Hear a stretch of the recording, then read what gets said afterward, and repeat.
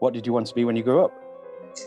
I guess like lots of people, I wanted to be different things at different times. There was a time when I desperately wanted to be in the army. I think growing up, I just liked playing with Action Man. I liked fighting. There was a time, I think quite a brief moment in time, when I thought I wanted to be a lawyer. Definitely grew out of that. And I think there was quite a long period where I wanted to be a journalist. And I am kind of a journalist, but only kind of. So there you go. That's a dream of sorts realised. Leeds. What is happening? Welcome to Working Hours, a show about a place called Leeds, a time called now, and an activity called work. My name is Simon, and this is all my fault. You're listening to episode 26 and my guest, Ed Carlisle. This is another Zoom interview recorded 19th of October 2021. Ed Carlisle is a community activist who co-leads on various projects including the Big Bike Fix, Leeds Repair Cafe, South Leeds Life newspaper, Beeston Festival, the Space Youth Programme and the Holbeck Viaduct project. Ed lives in Beeston with his wife and 2 kids and is the lead candidate for the Green Party in South and Central Leeds. I have included links for those projects in the show notes. I'm not going to waffle here today, but there might be more waffle on Monday's episode. Let's get into this. So what is it that you are doing now then?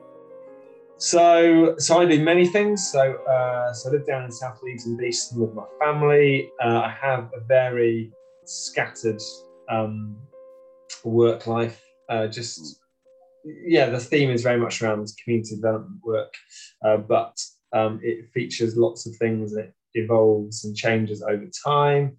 So so some of the things I do. So I help to coordinate a bike fixing project where we take in lots and lots of unwanted bikes, because lots of people have bikes gathering dust in their garages or basements, and we fix them up and then give them out to local people in the community who want to get into cycling. I help to run South Leeds Life newspaper. I don't do the bulk of the work. There's a guy called Jeremy who's the editor, who is the mainstay, but I'm on the board for that and I write for it. I help to run Beeston Festival. I do a little bit of youth work and coordinate a program of youth clubs and youth events called Space. I could go on. Should I go on? Well, I mean, how many of these, so my first question is, how many of these roles are sort of employment? How many are they through, like, are you self-employed? Have you had to set up a company to do all of these and then pay yourself through that? Like, how do you work it? Yeah, so the bulk of my employment over the last, pretty much my whole working career, the last 15, 20 years has been self-employed. So actually something I was doing for many years and now am very much on the periphery of by choice. So it's a small citywide charity, Leeds-wide charity called Together for Peace. And I was involved from the early days onwards in the early 2000s, and that we do community development work, creative community development work around the city. So for many years I co-ran that. And it was self-employed work, but it was, at times pretty much full-time. So that's kind of set the tone for my career. And then to this day, a lot of my work continues to be the paid work I get is self-employed. So the Big Bike Fix project, we've been given a bit of funding for that. And there's a local charity who have kindly agreed to hold, I suppose, be our legal body and to be our financial administrative body, because the project basically fits within their charitable aims, so it kind of fits as one of their projects, and then I invoice them. And then some of the other projects I do sometimes afford me small bits of money. The youth work is paid. It's via the Salvation Army. They very kindly employ me part-time and have done over many years.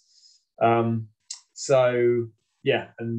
quite a lot of it is not paid. How did you get into it? Did you come through a route of, like, what was your first job? Did you go into work and then you were like, I don't like this, I want to be doing something else? Like, what brought you to this kind of work? so it wasn't a strategy I set out to achieve. Yeah, like many people, came to Leeds to study, came in the 90s, fell in love with the city, decided to stay on, and then in the early 2000s moved down to Beeston, South Leeds. And I think this is a key part of the story, which is that I then found myself living very, very cheaply. Like, I was in a shared house with some people. We were paying 19 quid a week rent, and some people had very kindly nicked and written off my car, so I didn't have a car anymore. So that wasn't an expense I had anymore. And I was doing lots of I started doing community volunteering stuff, and some of it was I was doing the turnstiles at Elland Road a bit, and just doing small bits of just casual bits of work, and found that then I was able to live pretty cheaply. And that wouldn't have been sustainable for the whole of my life. I don't think it was certainly sustainable for that time. And it just meant that I had quite a lot of freedom and autonomy to do the things I wanted to do and develop the work and the work patterns that I wanted to develop. I got some part-time mentoring work at what was then Park Lane College, which is now part of City College. So that was, but again, that kind of fitted within the rest of what I was already doing. That was working with refugees and people seeking asylum. And then soon after that, started off as a volunteering thing with this organisation called Together for Peace, which at the time was new, then became a somewhat paid job. Like, it was in the early days, it was very lightly paid, but we developed credibility, we developed momentum, and we became a better funded organisation than ever. I'm sure I was working below the minimum wage, kind of, throughout my time there, but putting in lots of hours, but getting a reasonable part-time salary, and then just continuing to live on the cheap, really, here in South Leeds, and just being a bit of a skinflint, really, and just not buying too much stuff, but quite happy with that. And, but anyway, it just affords you a lot more autonomy and freedom to make decisions about what you want to do. So has that been the key then? Is that being what has allowed you the flexibility, basically keeping your expenses really low so that any money that comes in will cover those expenses? Is that how you try to work it? I guess it's worth talking about privilege as well. So I had the opportunity to buy what was then a cheap house in Meanwood in the 90s. Don't mind giving you the figures. The house was about 40 grand. So I bought that, and then by the time I sold it, it tripled in value, which then enabled me to buy a house outright without mortgage here in Beeston. And living without a mortgage or living without rent is a privilege. So that's part of the story as well. I think, I think it's worth having. I was talking to some students recently about this. Like, I think it's really worth getting to grips with the idea that if you can reduce your outgoings without making yourself miserable, then you can. It is still, even in this day and age, still possible to live reasonably frugally and still be happy. And then just not be so much on the conveyor belt of just needing to just earn and earn and earn just to keep yourself afloat, which I appreciate lots of people are in. And it's, as I said, I think privilege is part of it, and not having rent or a mortgage is definitely been a key thing for me. But nonetheless, I think any of us can kind of find ways of building autonomy into our economies. So, I mean, what takes up the most of your time? Is most of your time taken up with the voluntary activities, the unpaid work, or is most of your time taken up with, funding applications to try and fund the work that you do? Or is it just a balance of everything? And on top of that, I want to sort of get you to touch on kind of work-life balance, and do you think you've got that work-life balance now then? Okay, so what do I spend most of my time doing?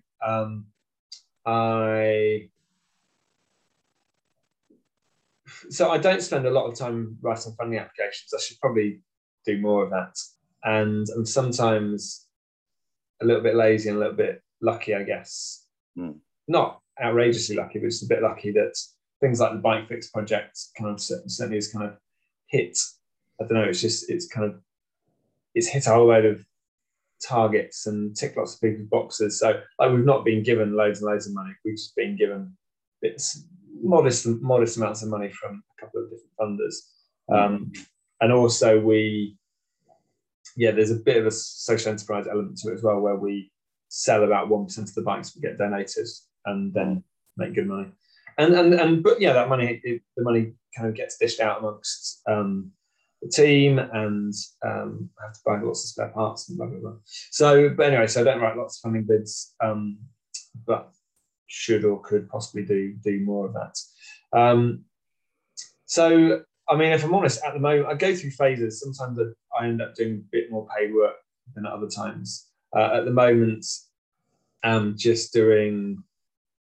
It's just a real mix day by day. But yeah, doing quite a bit of stuff for South East Life at my newspaper and news blog.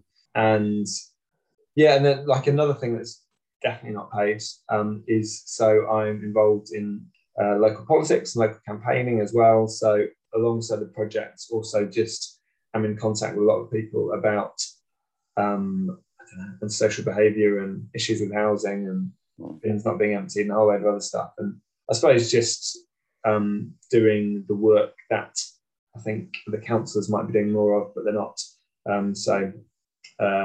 Doing that, and then alongside that, then standing the elections and doing year-round campaigning work, I suppose, for want of a better word.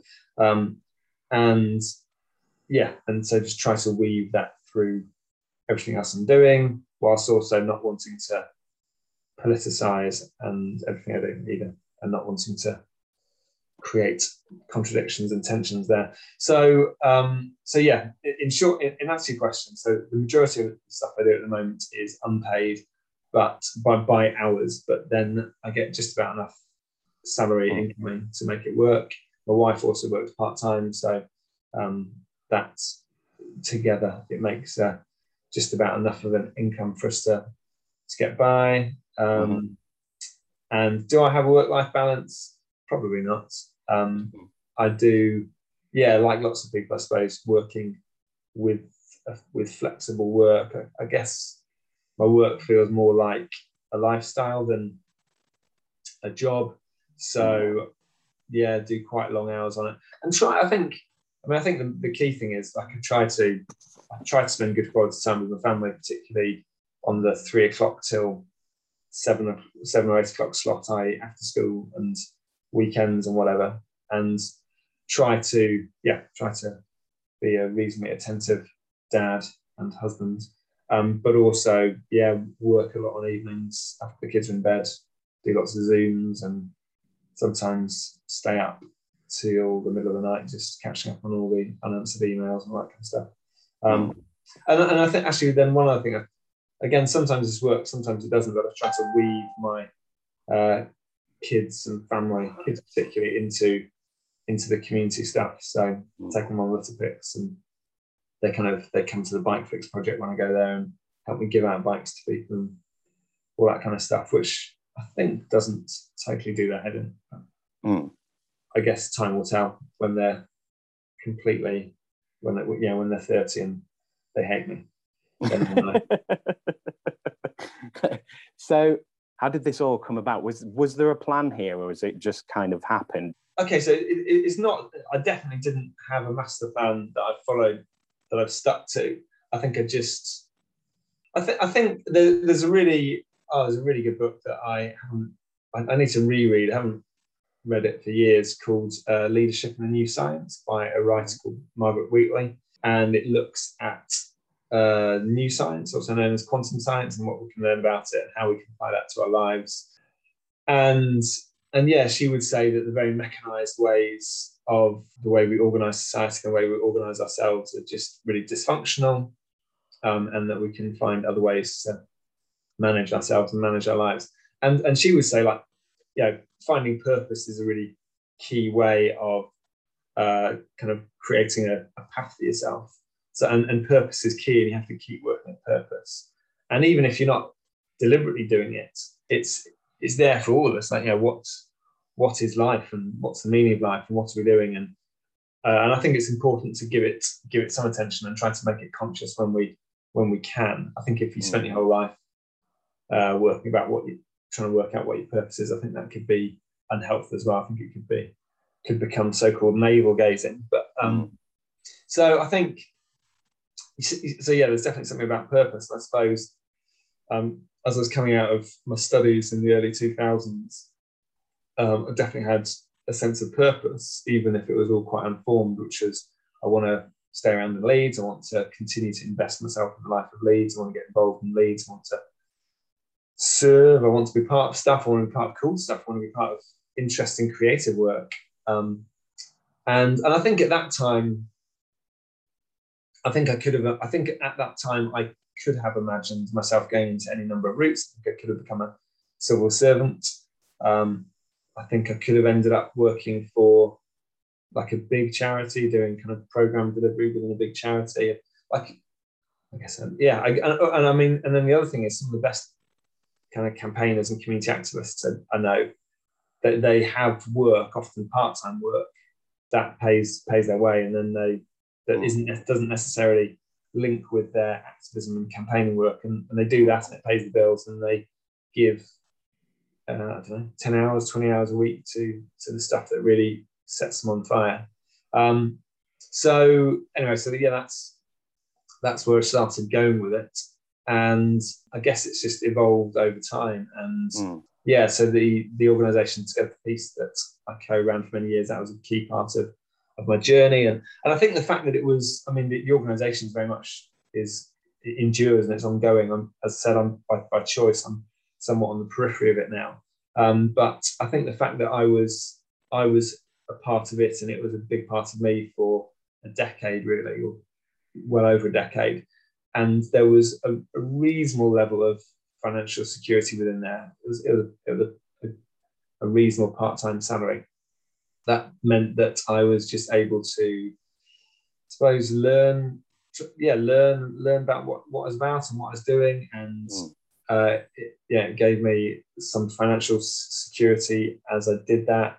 And the longer you do this work, in many ways, the easier it becomes, because you have a thicker and thicker web of relationships, and more and more people kind of know and trust you and are willing to lend you stuff, and you've had more and more conversations with people, and then you're able to innovate and make good things happen. I think a key part of this is possibly too much of a tangent for you, but I think a key part of what I'm about is wanting to catalyse things that I then don't hold, but maybe kind of remain part of if that's useful.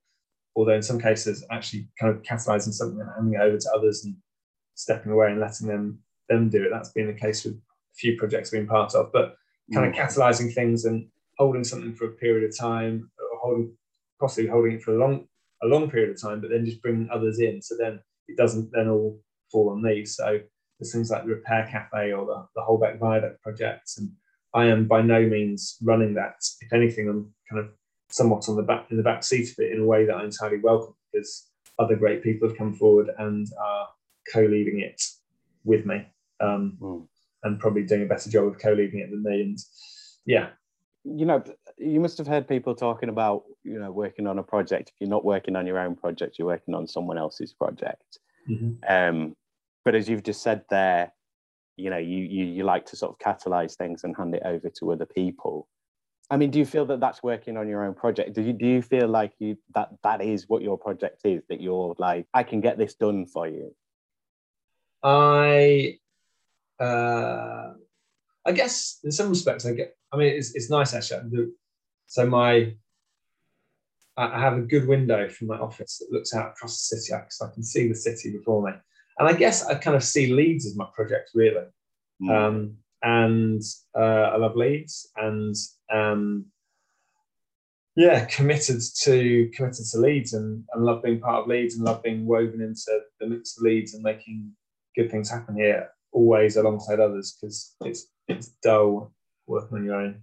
And just being part of good stuff. And there's something as well, it's about, going back to the whole idea of just reflecting about what you're about and why you do what you do. And I think that's, maybe I didn't quite state this strongly enough. I think everyone everywhere should be working hard at trying to work out what their purpose is, and why they do what they do, and what drives them and what motivates them.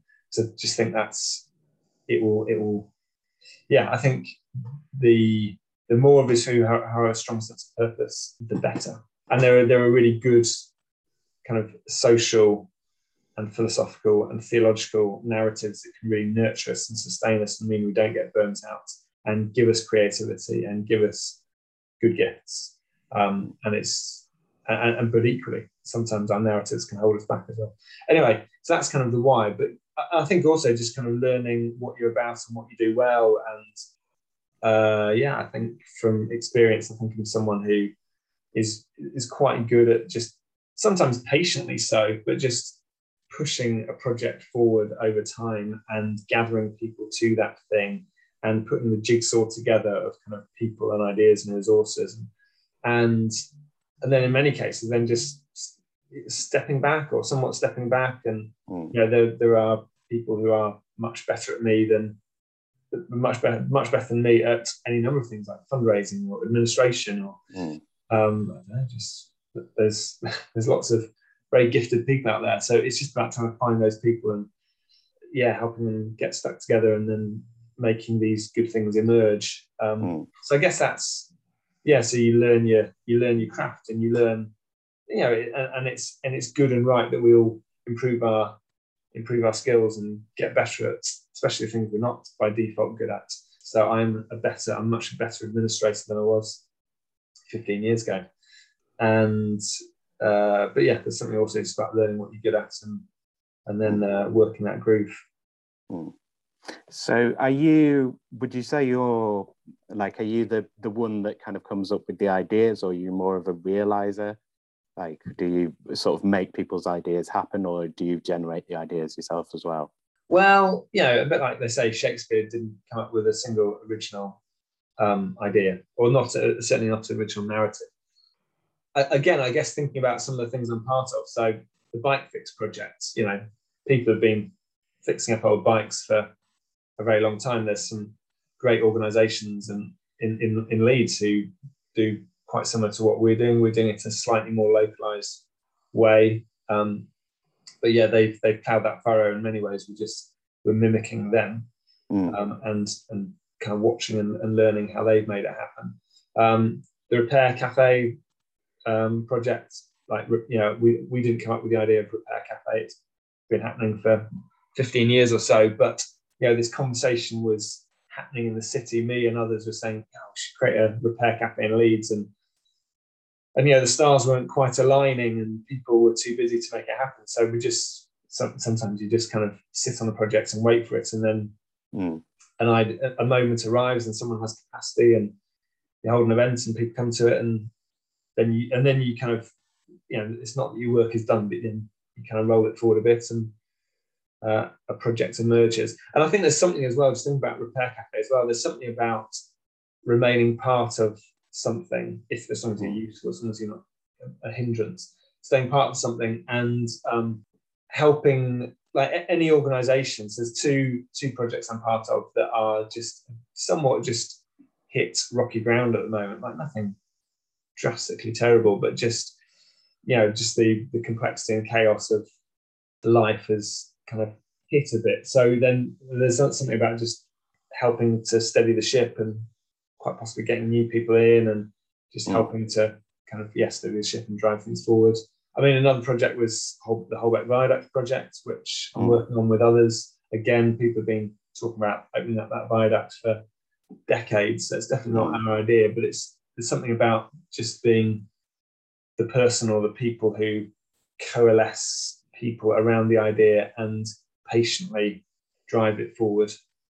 Keep asking what's happening with this, what's going on. So, and I think there is something, I mean, it's funny, sometimes people ask me, so the Holbeck Viaduct project would be our iteration of the Holbeck Viaduct project has been running for about 10 years since a bunch of us sat down in one of the pubs in Holbeck Urban Village and had a drink and said we should do something. And it's been somewhat slow going. We've now become an incorporated body, and we're forming a board and talking to Network Rail and so on. But it's been a slow old go, and people sometimes say to me, "Oh, is that not just really frustrating?" I was like, you know what? There's enough projects happening at a fast pace in my life. I'm quite happy to just kind of not quite sit on it, but just hold it lightly and just try to gently kind of push it forward, and in the recognition that it might never happen. It's a huge infrastructural project. Creating a bike fixing project is one thing, but opening up a Victorian rail viaduct to the public and probably needing several £1 million to do so is a different category. But then there's a lot of work going on in the South Bank and so on, which, that kind of development is naturally going to overspill into areas like Holbeck. So there becomes more reasons to potentially spend that money. Yeah, I mean, there's lots of reasons to open up Holbeck Viaduct. It's one of it's quite a nice project to be part of because it's essentially not controversial. Everyone loves it. Everyone loves Holbeck Viaduct. What's not to love? And again, it's got every reason. It goes through what I don't know if it's still called Holbeck Urban Village, but I call it Holbeck Urban Village. So it kind of goes through Holbeck Urban Village, through behind Temple Works, Temple Mill, through all the big South Bank developments there, CEG, etc. And then it goes, snakes its way around the back of Old Chapel Studios and past established Old Holbeck, and then up towards Elland Road Football Stadium. So it's perfect. It can serve a very useful purpose for that corner of the city, and I think it could just be a really good, positive, iconic thing for the city anyway. But yeah, lining up the pieces or putting the jigsaw together for Holbeck Viaduct is just, it's in a whole different category than getting some old bikes, getting a space, getting some people who like fixing bikes. That's a piece of cake, really. Okay, so I'm going to go, before we go into the more downer questions, I'm going to do a sort of idealistic one. So if you could, as Jane McAlevey would put it, if you could change 3 things about your work today, what would you change? So you can change anything to have it better. What would you change? What would I change? So, I mean, on the one hand, I'm pretty happy with my work. So I'm not itching to change lots. And I guess I will answer your question about that. I guess I have a reasonable amount of autonomy to change my work as I wish anyway. So I like to think I would change the things that I want to change. I think one thing that I think about in the back of my mind a lot is just the psychology of work, and just the psychology of our work practices and the emotional, things that we all get caught up in. So, I don't think I'm totally alone in this. To be fair, I don't think everyone does it, but I think a fairly wide range of it. I've got emails sat in my inbox that I haven't opened, so I just don't have the emotional energy to open them. And I will open them, and I won't make, because you have to open them, because you have to respond. And I think there's something about, because my life is such a jumble of different things, I think it then just creates, that kind of creates more emotional and psychological barriers, I think if you're working on a single thing, then I think it does become easier. And I can recognize that myself. Like sometimes if a given project is coming, like a big event is coming, then by necessity, you just put everything else to one side and you just focus on that thing. And you just work a lot more effectively. You're focused and you have to focus. So I think just psychologically, I like to think that I will continue to evolve and get better at just being a bit more rigorous, a bit more organized, just opening up my inbox, not being afraid of emails, just open them one by one, respond to them one by one, and almost not let yourself be dictated by the emotional or psychological barriers or something. And I also think that somewhat related to that, I don't know if this counts, I think it's probably still the first thing I'd change. When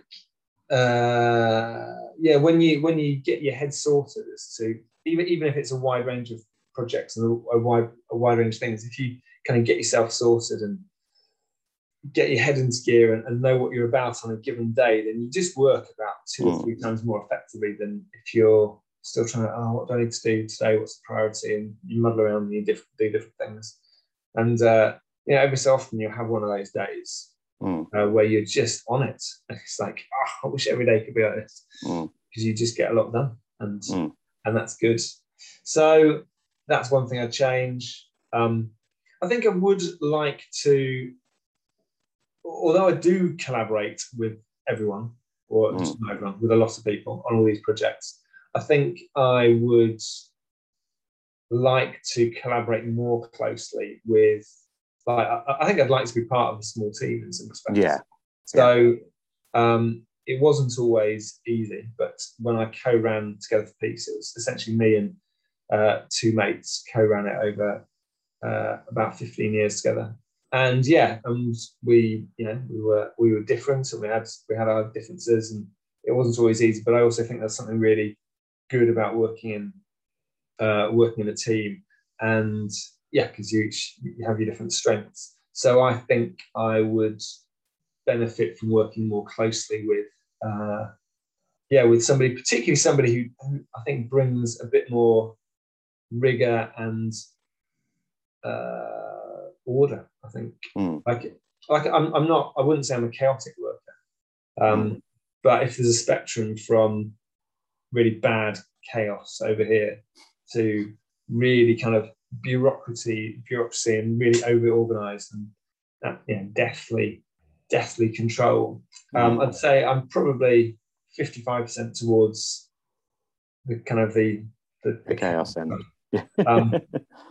And actually on this, again, a second plug for Leadership in a New Science book. She talks about needing to balance chaos and order, and hold balance chaos and order in tension to find the sweet spot within work. So without order, nothing gets done. But without chaos, like allegedly in the Greek, the Greek etymology of the word chaos, they don't have that negative sense of chaos is bad. Chaos is about spontaneity, about the unpredictable, about being open to new opportunities. So there's definitely goodness within the chaos, but without the order, it becomes hopeless as well. So that's two things. Yeah, go on. That's why you live in a city. You live there for the chaos of bumping into people and making new connections and so on. That's why we're here ultimately, isn't it? Okay, the third thing I changed. So I'd love to have a fully electric van that I can just drive around, because I'm forever ferrying stuff around like that, kind of just woven into my life. I'm just always picking up unwanted bikes or getting washing machines, like, so that people don't want and somebody else wants it. Because so here in South Leeds, a lot of people, particularly, it's true everywhere, but in South Leeds, there's lots of people who don't have vehicles, don't have transport, don't have money to pay for transport. And so something I've ended up doing a lot in the last few years as well is just shuffling furniture around. And people are a bit like, really? You spend lots of time doing that? But it's not a huge effort, really. And it seems to make quite a big impact. So you'll have people who move into their flats and just have nothing, and other people who are desperate to get rid of their 3-piece suite. So you end up just shuffling stuff around and everyone ends up happy. So my poor car is ready to die at some point soon. So a fully electric, amazing, all singing, all dancing van would be lovely. Yeah. There you go. 3 things. Okay, so we'll go into, I'm sure there were other questions that I wanted to ask you, but we'll just sort of crack on with. So we'll cover a bit of COVID. How did the lockdowns affect you? And were you able to work at all, or were you doing even more and more volunteering? How did that go for you?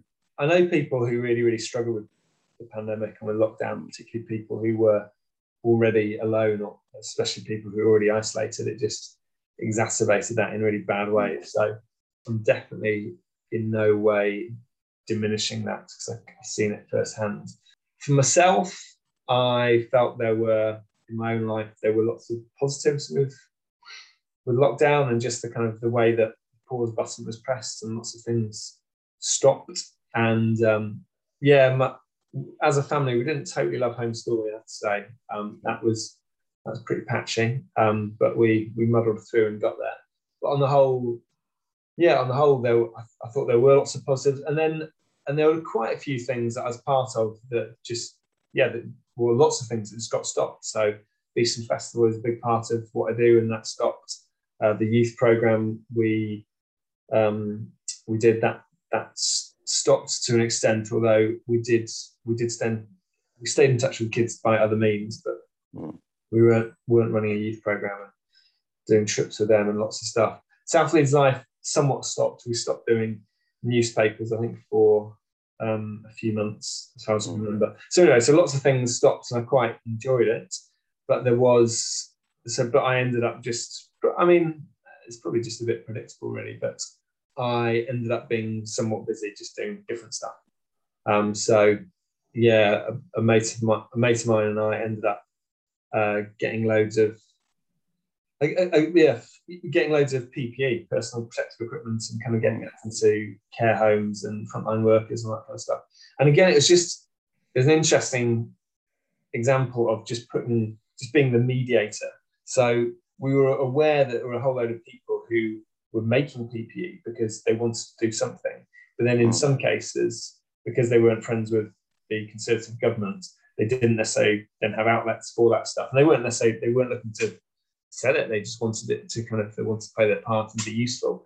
And then we were aware, of a whole load of people, particularly care workers and other frontline workers who didn't have the PPE they needed. So then just kind of helping to make that connection. So we did quite a lot of that. Did a lot of food deliveries, particularly junk food via the Real Junk Food Project, and other schemes like it. Just kind of getting food to where it needed to go.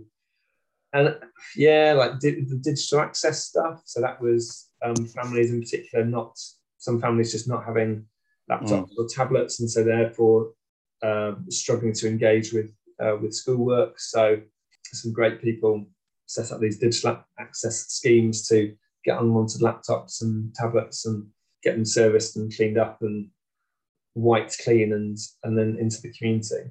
Again, that wasn't my project, but again, just playing a small part in just helping to put the jigsaw together. So that was some of what I did, and I mean, like another feature from last year, and again, it wasn't my project, but just helped some other people. There was the Buy Leeds campaign around encouraging people to buy from independent and local businesses. So in the lead up to Christmas, just again played a part in just helping to build that campaign. And I guess one thing, I don't know, so because I've been in South Leeds, in Beeston and thereabouts for the whole of my working career, I struggle to always get perspective, but my sense is, and lots of people agree with me, that South Leeds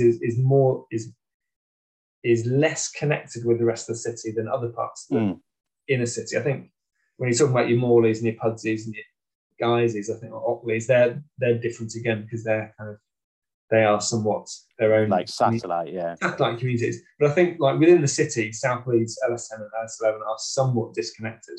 And so I think sometimes it's just about trying to bridge that gap into the city, which I feel well connected with, into and out of my community.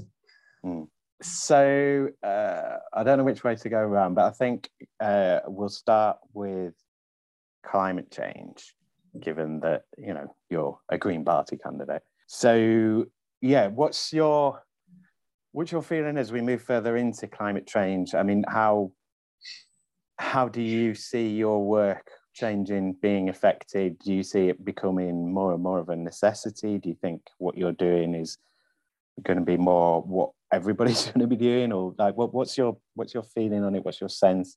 How much do you think it's going to affect your work? So it's a bit of a stupid question, I know, but I mean, the way that I've formulated it in terms of how is it going to affect your work, because obviously there's going to be large scale effects across the board. But I think it's a great question. I just think everyone should be considering what climate change is, what impact it's going to have on on their lives, because we're not going to be able to continue business as usual. And I think it's great that people are engaging with the reality of climate change. I think there's still a huge leap for all of us as to working out how we can meaningfully respond to it, other than maybe just cutting out plastic from our lives or reusing plastic bags or whatever. Like, I think a wide range of us need to be, actually all of us just need to be getting to grips with how we can enable our communities and cities and everything to just, to make that quantum leap, to engage with it and engage with it well. I guess I'm somewhat of an optimist about life in general, but I do also think we have to get real about the fact that we're not going to avoid. I can't see how we can meaningfully decarbonize our society, and societies across the world can't meaningfully decarbonize societies to the point where we dodge the bullet and avoid it. I think it's possible. Some of the technologies, like if carbon capture comes on stream, and it's maybe just possible that could really kind of take off some of the hard edges of what climate change might mean for us, all of this. But essentially, climate change is coming; it's going to have a big impact, and so therefore, I think we have to put as much emphasis on building resilience into our communities and our society as actually trying to stop climate change. We do need to stop climate change. We need to try to decarbonize the society, the world, so that we enable ourselves as the world to avoid the worst excesses of what climate change can be. But I also think that, we need to work hard at resilience. So that's broadly what I'm doing. So I don't spend that much time relatively kind of trying to work out how we can have a low carbon society, really. Like if I was, then I might have created a community wind farm by now, or I might have done lots of kind of that kind of stuff. I do bits of that, and actually I could talk to you about a housing thing that I'm a little bit part of. But on the whole, what I'm trying to do is I'm just trying to build resilience into my community. So there's a really good movement called Transition Towns. At the beginning, they wrote a handbook called the Transition Towns Handbook. And at the beginning of that, the writer, a guy called Rob Hopkins, he says, in this book, we're going to talk about lots of things. We're going to talk about how you can basically build a low carbon community. And we're going to talk about lots of tech and things like that. He said, but the good news is, we can all start responding to climate change right away. Like, even if you can't imagine what it would look like to build a wind farm in your community, or even kind of insulate your own house, which is the biggest job. So the thing we can all start doing right now is just talk to one another, just build connections, build connectivity, build trust and social warmth in your community. Because then whatever happens in the future, your community will be that much better placed to respond to the crises ahead. So I guess what I'm trying to do is I'm just trying to work across South Leeds, work across Leeds, to build that resilience, build that sense of creative, collaborative community work, trying to get people to just see that they can work together and make a difference, make good things happen in their community, reduce waste, improve that whole thing about reuse, and just wanting to almost sow the seeds or get thin end of the wedge stuff on starting to work out what it could look like in a somewhat kind of post-crisis society. So let's assume there is going to be a climate crisis.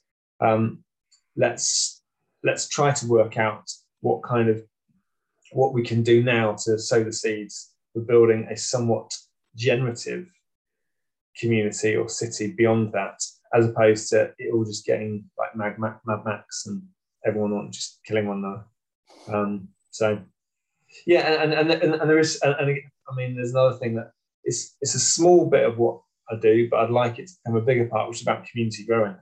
There's incredible edible is happening. There's some great people across Leeds and across the UK doing that.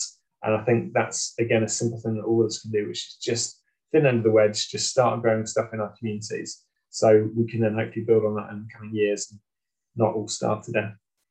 So are we, given your COVID-19 experience and the experience with the lockdowns, are we resilient? Like, is it there? Did we handle that well? And can we handle the next thing well, given what that experience was like?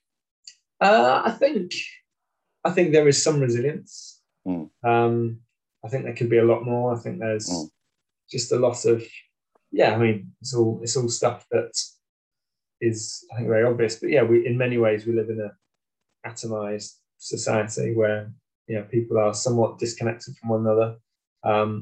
But equally, no, there is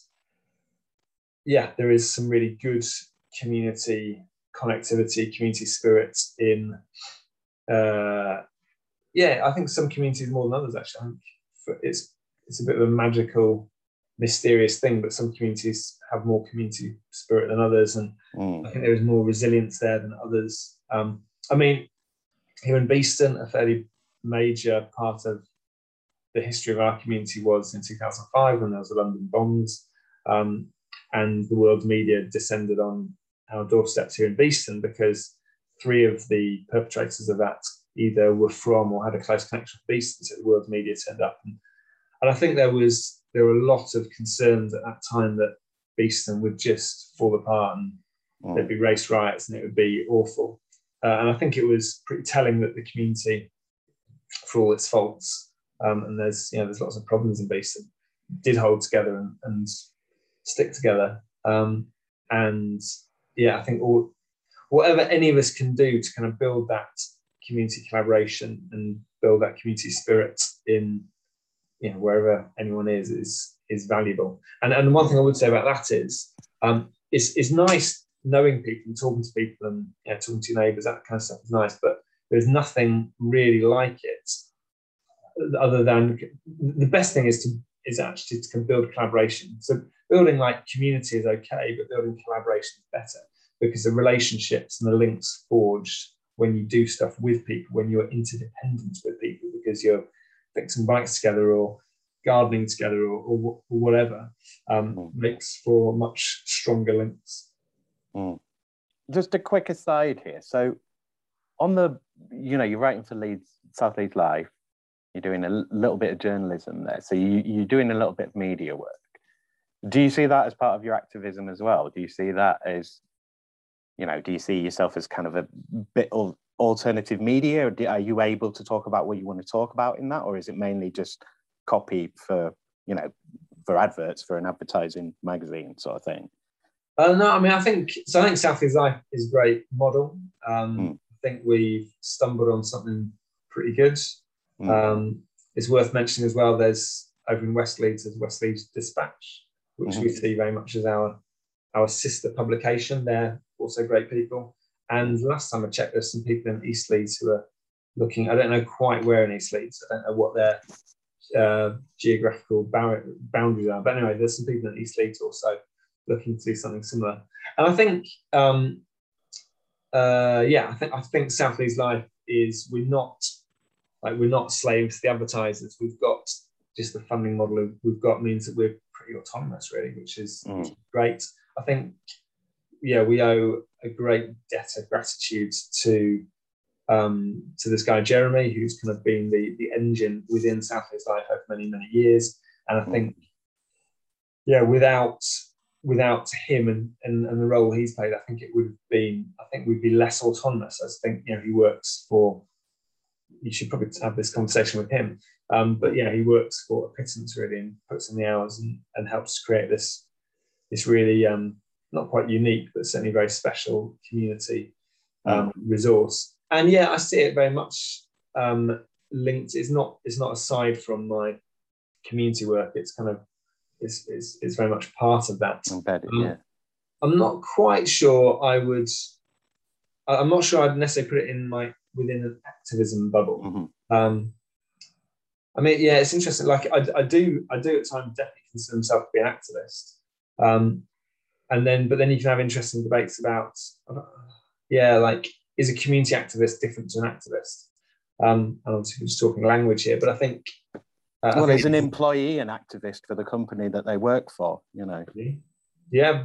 I mean, you're given a line to follow. Here's the party line. Here's what we believe as an organisation. Here's what we do. Go and do it. We pay you to do this. So in a way, that's, you know, you're acting that lifestyle out. So that's activism to a degree, I suppose. Yeah. Yeah. So I think, I guess activism means a lot of what you're doing, I suppose. Say again, sir?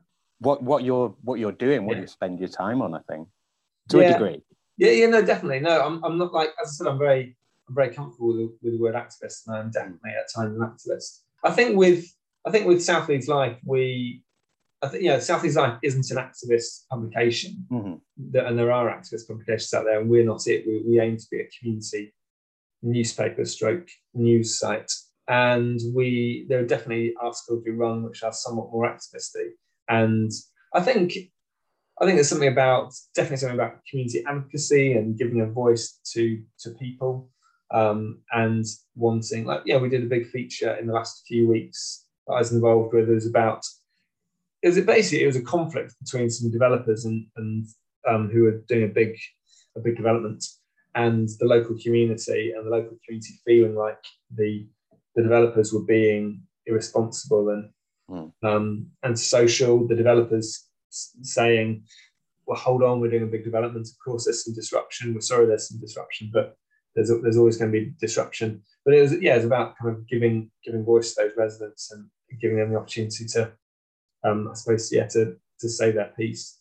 And that's, as I said, and like, it's not that I was without empathy for the developers. I don't think the developers were kind of the bad guys, but I think there was something there about, I suppose, trying to shine a light and bring some accountability to that situation, which is, I think, a form of activism, and that's not uncommon. We try to do that kind of thing. We shine a light and try to bring some accountability, and also sometimes bringing some accountability to the council. So there's some great people within the council, and there's some great councillors, but I also think that sometimes the council can be a monolithic and somewhat unaccountable organisation doing what it wants to do to communities. And I think it's right and proper that publications like South Leeds Life play a part in wanting to bring some accountability. And I mean, the media has a key part to play in democracy, as we all know. Just wanting to offer a different, speaking truth to power, all that kind of stuff. There you go. But I suppose as well on the media, I mean, it's kind of banging on about this recently, but the sort of, they'll run all these stories about, like, oh, why does everyone hate each other so much, and why all this hate and stuff? And it's like, because of you. You read your newspapers. Yeah. So but they're always excised from the conversation, aren't they? It's always the public that are at fault, or somebody else. It's never them that's done anything. No, absolutely not. Yeah, they don't act in the world. No, they just report.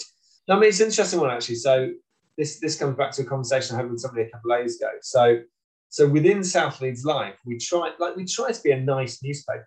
So we're not just about reporting all about the terrible things in South Leeds. We're trying to, we'll do a photo of, some people who are just doing nice things in the community. But there's also a danger then that you, and we certainly, we definitely don't try to be antagonistic or whatever.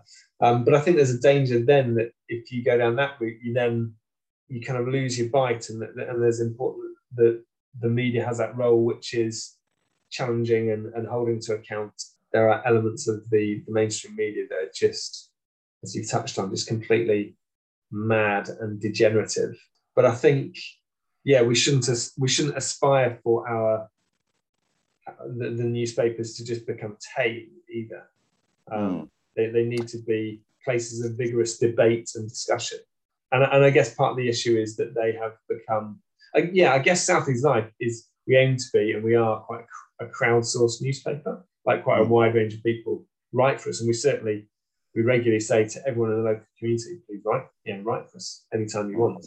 And I guess, the issue with the mainstream media to a large extent is, the narrative is carefully controlled, and it's not a crowdsourced model. It's sort of what Eton thinks we all have to think. Yeah. Essentially. is Brexit going to affect your work? Has it affected your work? I would kind of imagine the answer is yes, and that you would be doing more work. Because I'm so parochial and so local in my work, then it's not that it's not had an obvious direct impact. Mm-hmm. Like I do stuff in South Leeds, and South Leeds is still here, and South Leeds hasn't changed that much. I mean, I think there are definitely some fault lines. This isn't necessarily about Brexit, but there are some fault lines in our communities, as we all know, and there was a time when there was quite a lot of aggro, I think, really locally about should we be Brexiting or should we not, and that was that was both in the lead up to the vote and afterwards. So, and my main focus at that time, and it continues to be really, although not about Brexit so much, is wanting to just try to foster a culture within our communities where people can have good, honest debate about stuff and not feel they have to agree with everything, but at least just kind of have respectful dialogue around big issues, be it COVID and vaccines and Brexit and just who you vote for and all this kind of stuff. And I suppose coming back to climate change, I guess the danger is that if climate change and related issues to it, so the possibility of further financial crises, if that just applies more and more pressure onto our communities, the danger is that these fault lines become more and more toxic and dangerous. In times of, I suppose, plenty, people are less likely to really decide they hate one another because actually they're okay and they don't want to risk, they don't want to risk what they've got. But the danger is that actually if people are that much more stretched and stressed, then the danger is that things become more toxic and more dangerous. I think, certainly, I guess it's hard to pull apart the impact locally of 11 years of austerity and cuts and Brexit and the impact of Brexit or not, and the impact of COVID or not. But certainly, kind of frontline resources community resources have been much reduced, and that is meaning that some people are slipping through the nets. And like a classic one is mental health provision. There's just a lot of people with who struggle with poor mental health, and it feels like there's less and less for them. And I guess it just puts more and more emphasis on people who are doing community activism. And there are there's a wide range of really phenomenal people in South Leeds just making things happen. And many of them I don't think would even recognise themselves as activists, but they're just making good things happen in the community, which then can create avenues for people to connect with other people and just feel like they're part of the community, and then just be happier. The work that you're doing, in a general job, a salaried job, you're producing, or you should be producing, more than you're being paid. That's the logic of the economics of it. Yeah. So do you think you're able to leverage that from your sort of activism and volunteer work? Like, are you doing that at a really high level? Like, really, what you should be paying for, the amount of value that you're creating with what you're doing, should you be getting like thousands and thousands of pounds more because you're creating this value further down the line and within the city? Does that make sense? And do you have any, would you agree with that? In an ideal world, I'd be getting well paid to do this work. And we've got to cling on to the possibility of creating better worlds. I'm also conscious that going right back to kind of the whole situation around privilege and getting to buy a house and selling it and then having a mortgage-free house. The current situation, the current economic reality we've got is that most people can't afford, or it's that much more of a struggle for them to afford to do what I'm doing. And actually, if we want to have communities where activism becomes easier Not to say it then becomes like it's not hard work, but it becomes a more feasible step for people to take. Then we need to change the economic, financial systems that we live in. And I think community activists can put a huge amount of value into their communities. And so therefore I want it to be as feasible as possible for people to do it. So I mean, there's we could get into kind of policy, but what can we do to maximize the possibility that people get paid a good salary or just a reasonable livable wage to make their community better? And let's just pursue that thread and make it happen. So I know from previous manifestos of the Green Party that part of their offer is for a citizen's income. So I have a question on UBI, which is basically, I mean, like if we had UBI, it started tomorrow, you were getting like a decent amount. How much would that change your work? Would you just be working more, or would you work less, or would you not work at all? What would it change? It wouldn't. I don't think it would. It wouldn't change me at all. It would just make my life more feasible. Like I don't think I could do more work. But do you think more people could work with you potentially? Because I think what would change is it would make activism that much more feasible.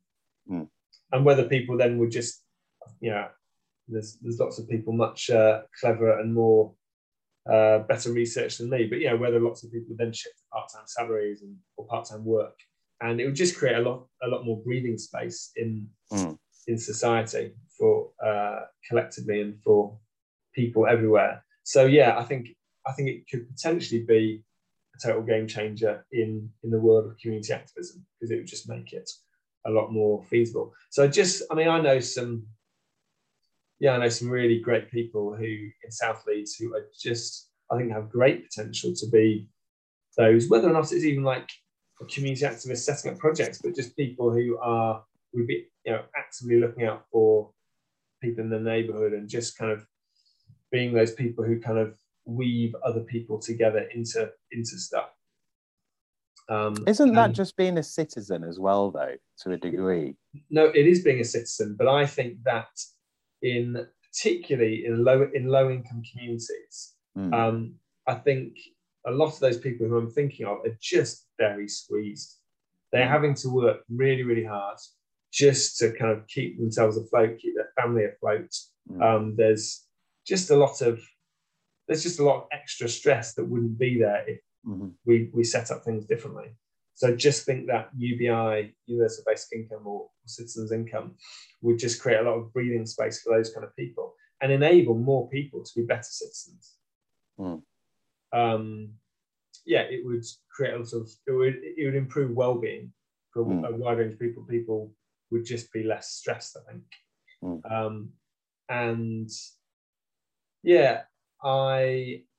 I'm concerned, especially as we're looking ahead towards the prospect of various forms of climate crisis, that the stress and the stretch will only get worse.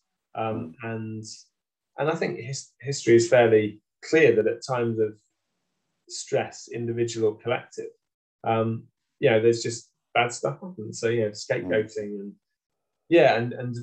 like the whole road rage phenomenon, people just then are just carrying around loads of stress and anger and frustration that then gets vented. And I see, it's an interesting one. I guess I see plenty of people not holding back on social media.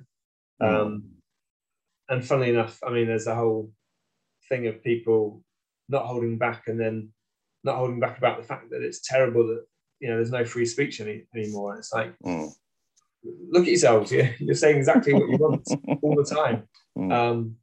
I suppose I wonder, is there just a silent majority of people out there who are carrying this stuff around and not saying it, and therefore we're just not seeing it on social media?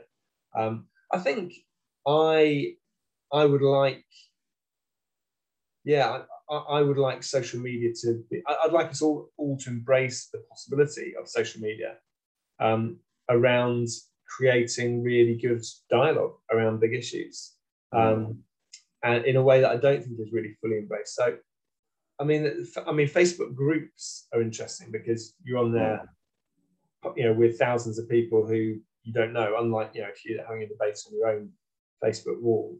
And I've been part of some phenomenal, debates on local Facebook groups about refugees and people seeking asylum, about travellers, about just kind of fairly hot local topics. But I think and climate change as well, and I think I think social media can be an amazing platform for you to have quite a wide-ranging, difficult discussion.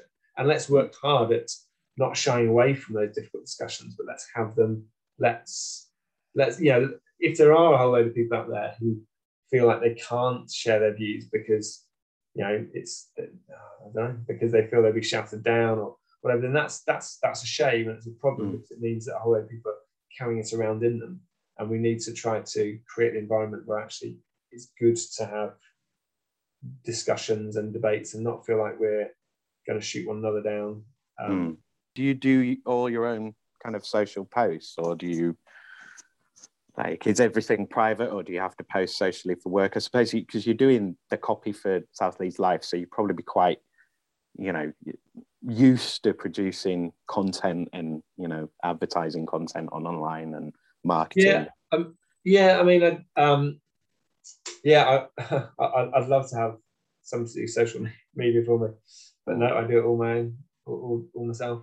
Is it time consuming, and does it? Well, it's a funny one. So yes, it can be, but so it's worth saying. So with South Leeds Life, so although I write articles for it, so Jeremy, our esteemed editor, he is the one who basically runs it, and he does the social media for us. And so I don't do South Leeds Life social media, but I do all the social media around all these different, or help with social media around lots of the projects I'm part of.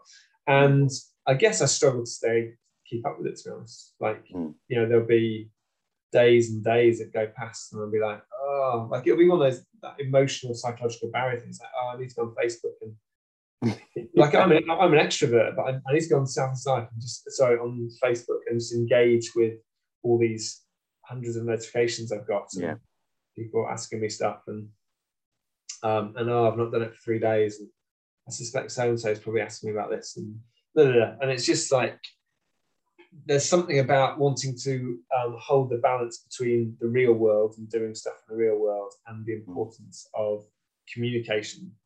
It's easy for communication to be the first thing to drop. You kind of leave it because it's not quite immediate and tangible. But I think one of the things I'm passionate about is people, particularly community activists. Often community activists they'll get into what they're doing and they're great at it and they're passionate about the community and passionate about making stuff happen, but not necessarily, don't necessarily give communication, be it social media or other forms of communication, the attention it needs. So there'll be really good stuff happening in local communities, and not enough people know that it's going on. So there's not enough people engaging with it. So then these things actually are not achieving their potential. And I also think, even if it's not necessarily about mobilizing more people towards this project, I also think the stories we tell are as important as the work we do, just in shaping our collective imagination. So I want people to be living in South Leeds to just have this sense that there are lots of good people in my community doing good stuff, making things happen, and that makes me feel good about the community I live in, and it makes me think maybe I could do that, as opposed to people hiding their bushels under bowls. If I've got that proverb right. So I think that kind of communication thing is really, really important. I mean, to a degree, that's a large part of your work as well, isn't it? I mean, you're linking people up to other people, linking people up to information and ways of doing things, and getting washing machines to where they need to go. But I tell you what, I think it's interesting as well. Like, yeah, I think communication can be such an amazing tool, not just for the like community debates, but I also just think we're shining a light on stuff. So the Holbeck Viaduct project, we wouldn't be where we were without social media. But yeah, we use social media to, I suppose, if I'm broadly speaking, to talk ourselves up and talk, or not even talk ourselves up, but talk the viaduct up. So yeah, we have not really done work of substance on Holbeck Viaduct. Like, we've not done full surveys. We've not raised millions of pounds. There's lots we haven't done, but at the same time, lots of people take us seriously because our social media reach is good. There's another thing I'm part of called the Same Skies Collective, or possibly we are now the Same Skies think tank, and that's about campaigning around regional democracy. So around what? Sorry, regional democracy.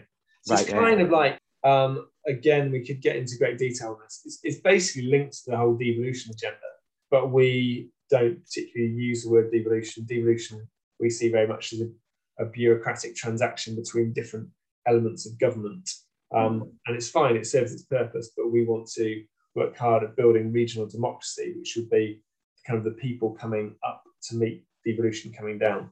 And anyway, yeah, I'll spare you the details of the ins and outs of regional democracy, but essentially, the Same Skies thing was, for a long time, it was just me and two mates basically kind of plugging away and doing it and holding events and doing some stuff on social media. And yeah, just a few little campaigns, always with others. There were always other people involved, but essentially just three of us at the core of it. And it's just quite interesting that a lot of people started taking us quite seriously. And I would say out of proportion to actually what we are substantially doing. And now, I'd say in the last year or two, we have hit a bit of a tipping point.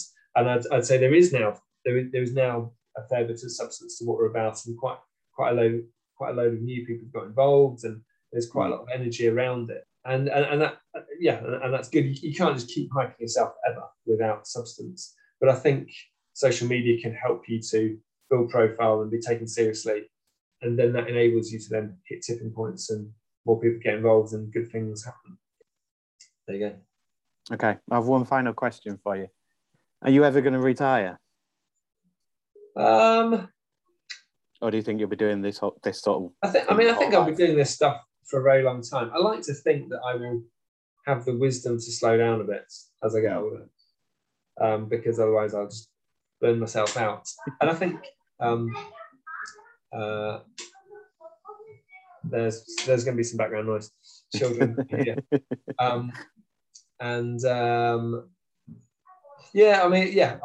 are some. Oh, so Emma, hello. I'll see you in a while. There are some fantastic old activists I know who are being forced to slow down because physically that's what your body does to you. And I think I will hopefully be wise enough to do that. We'll see. Time will tell. Time will tell. Thank you again to Ed for being my guest. Thanks again to all my guests, and thanks to you, Buggerlugs, for listening to this. Next time on Working Hours, I will be talking to someone else, not sure who yet. I am, but I'm not telling. Come back Monday to find out. Same Leeds channel, different hour, different day. So if you're listening to this, then I assume that you have some connection to Leeds, like living here or being from here. If you're that person in Leeds or from Leeds and you haven't done a record for this yet, send me a message now and let's record your Working Hours session. Email this podcast, workinghoursPod@western-studios.com, with a short bio and some suggestions of your availability, or just send me your feedback, questions, comments and queries. You can follow this show on Twitter @WorkingHours3 and on Instagram @WorkingHoursPodLeeds. I'm really interested to hear from anyone in Leeds or from Leeds in whatever industry, sector or role you are in. What is your experience? How do you feel about work? What do you like and not like? What do you do, Leeds?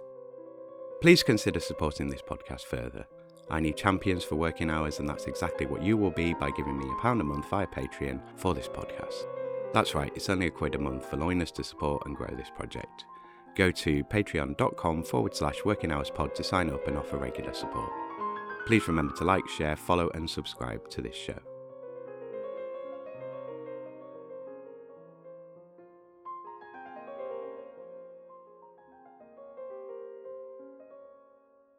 Working Hours is presented, edited and recorded by Simon Treen for Western Studios Leeds Limited. The music was The Bees from Chopin's Etudes, which is in the public domain and was taken from museopen.org.